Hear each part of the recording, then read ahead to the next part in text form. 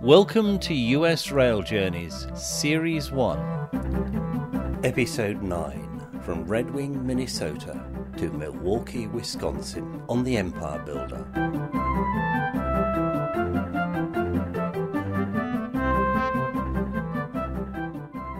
It was interesting to see the number of pleasure craft in Red Wing. It shows that there is a thriving community of people taking their own boats for leisure up and down the river. There was an area where there looked to be a whole lot of floating boathouses. As the train passes along the riverbank, we're doing about 60-65 miles an hour at the moment, and the river is getting wider and wider. We pass small communities, some of them in wooden houses, but quite a lot of them in trailer parks. The sun is starting to come out now, breaking through the clouds, and hopefully it's going to be another nice day. You can see how important that the river is to the leisure industry, because I've just passed a small town where there's a small industrial estate where all the businesses appear to have either boats or trailers, or in a few occasions camper vans and things like that. Leisure must be very important to the economy of this part of the world, as well as manufacturing and of course grain. The river is just getting vaster and vaster all the way that we go along it. It must be some miles wide at this stage. At this time the train is literally running along the edge of the river. All there is a rock embankment between us and the water.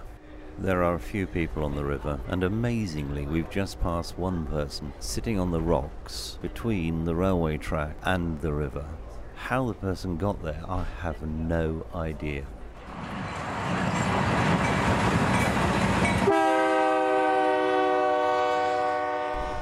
As we continue on our journey, we go through Frontenac, a small town tracing its roots back to an original French fort built here in 1723. It has its own ski area, which in winter can be seen on the right. We also pass Lake Pepin, where the Chippewa River meets the Mississippi on the Wisconsin side. The resulting backwaters act like an invisible dam and form this beautiful lake. In the winter, the lake is home to eagles. It is also the birthplace of water skiing, invented by Ralph Samuelson in 1922 when he was 18 years old. The town was the setting of the popular Grumpy Old Men movies.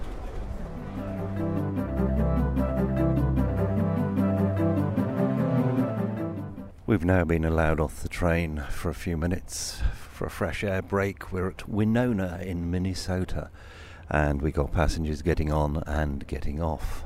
There's also a crew change here, so we'll have a new conductor for the rest of our journey into Chicago. Train's running to time, even though we did have that minor delay as we came out of St. Paul, Minnesota. I've been told that the reason the person needed a medical car and to go to hospital at St. Paul, Minnesota was that he'd started his day with 2 bottles of wine. Probably not the best way to start your day.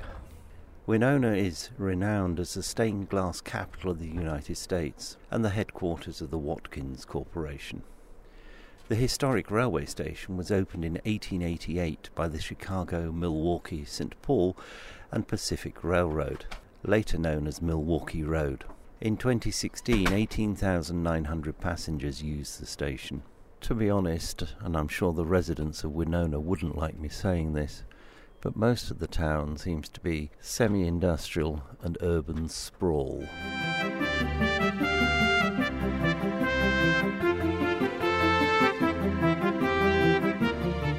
I'm now sitting with Terry and Rich, who are on an even longer trip, I think, than I'm doing, and are veterans of the Amtrak system. So, Rich, where did you start your journey? Osceola, Iowa. When did you start? September 20. And where else have you been? Because when we were talking a little while ago, it sounded as though you've been over quite a large part of the U.S. Yeah, we were trying to make a big circle around the west side of the U.S., so we went down to Galesburg, Illinois, and then Albuquerque, New Mexico on the Southwest Chief. We visited some friends for about 4 or 5 days in Las Cruces, and then went on up to Santa Fe. We took the Cumbres and Toltec Scenic Railroad, narrow gauge railroad, before continuing on from Albuquerque. We then went on on a very slow train over to Los Angeles. Yeah, we went from Albuquerque to Los Angeles on the Southwest Chief. And then from Los Angeles, the plan was to get on to the Coast Starlight and go up to Portland. But we missed our train by how many hours? Well, 2 or 3 hours. Yeah.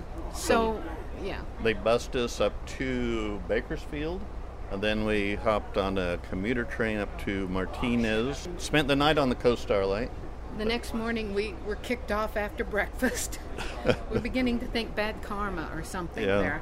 That's when they found out there was a freight derailment on the tracks, and so to make the Empire Builder, which was our way back, we were bussed up to Pasco, Washington, and we're back on the Empire Builder again. Okay, and once you get to Chicago on the Empire Builder, where will you be then going? Okay, if we get there on time, which we think it looks like it looks promising, we will get on the Illini Zephyr, which is really a commuter train.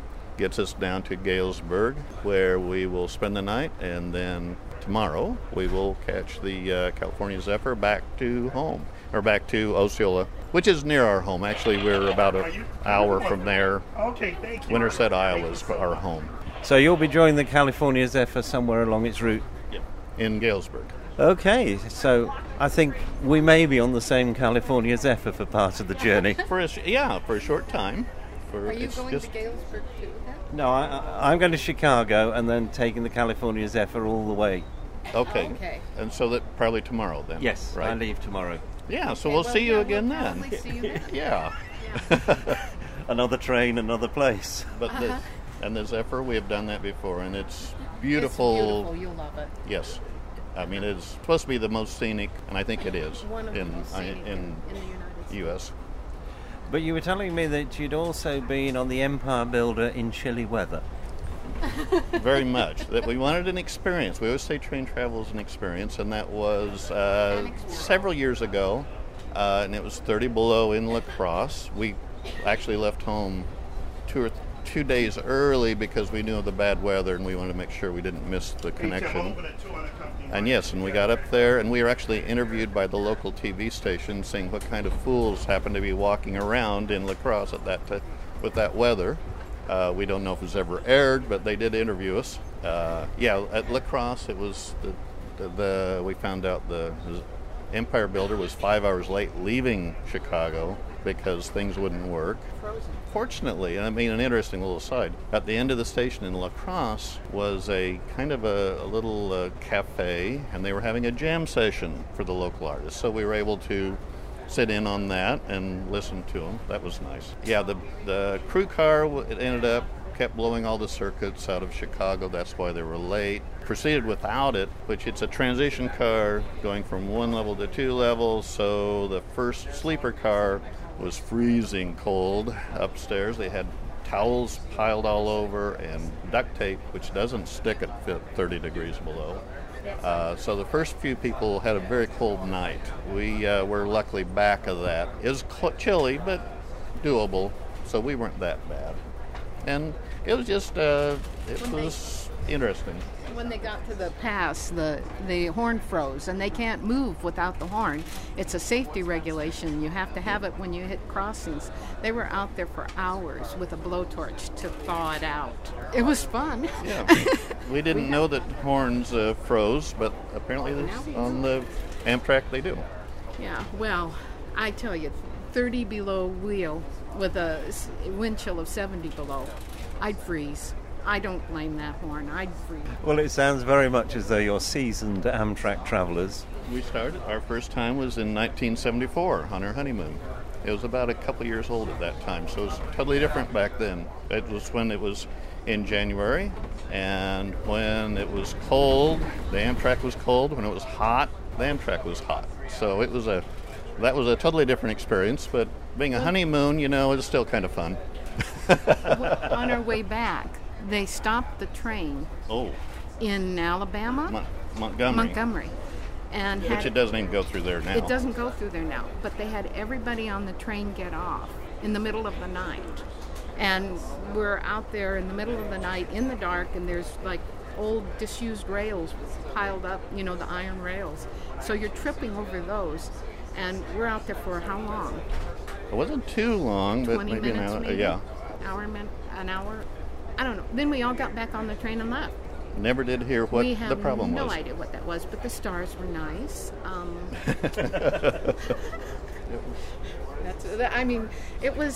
We knew from the get-go, when you get on the Amtrak, they treat you very nicely.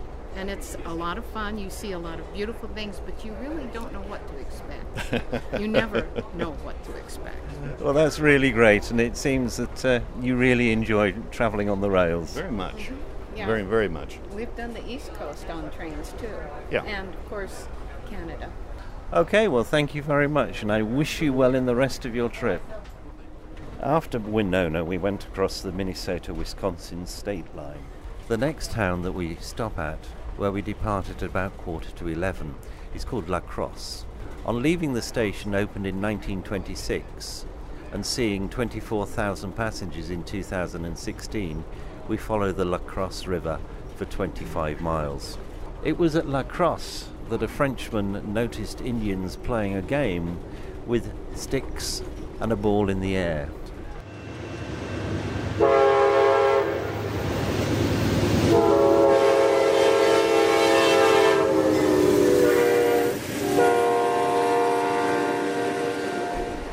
At approximately 11:30, we departed from Tomah. Over 100 passengers got on the train at Tomah. Frank King, the creator of Gasoline Abbey, grew up there. The unstaffed station saw 9,400 passengers in 2014. As we proceed onwards, we pass through Camp Douglas, and on both sides of the train we see the beautiful sandstone rock formations carved by the flow of the Wisconsin River. A dam across the Lemon Weir River forms Lake Decorah. This is a beautiful area.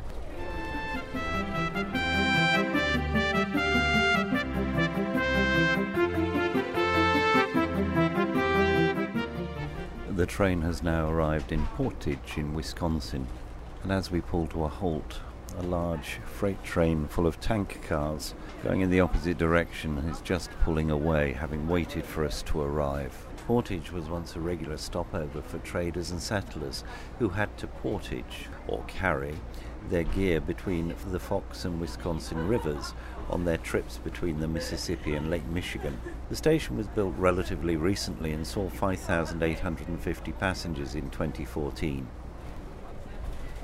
The area that we're passing through now, east of Wisconsin Dells, is far more agricultural than some of the areas that we passed through earlier today.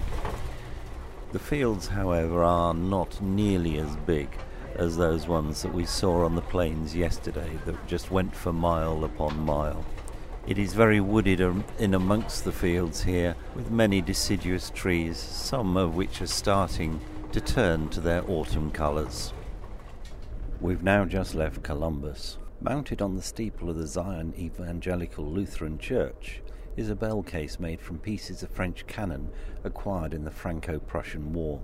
The bell was a gift from the Emperor of Germany. The station was built in 1906, and being well preserved looks much the same as when it was built.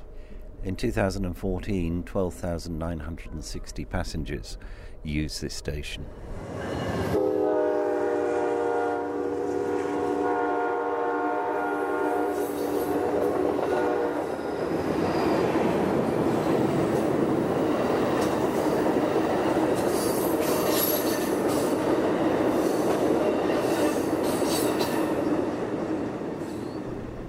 The train is now getting close to Milwaukee.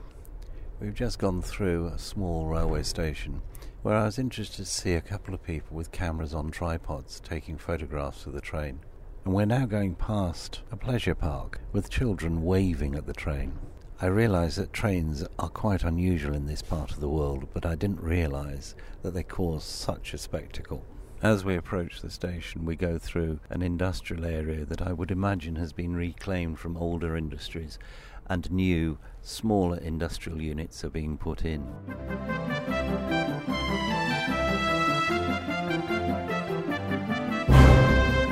This podcast has been made by the Mr. T Podcast Studio. Thank you very much for listening.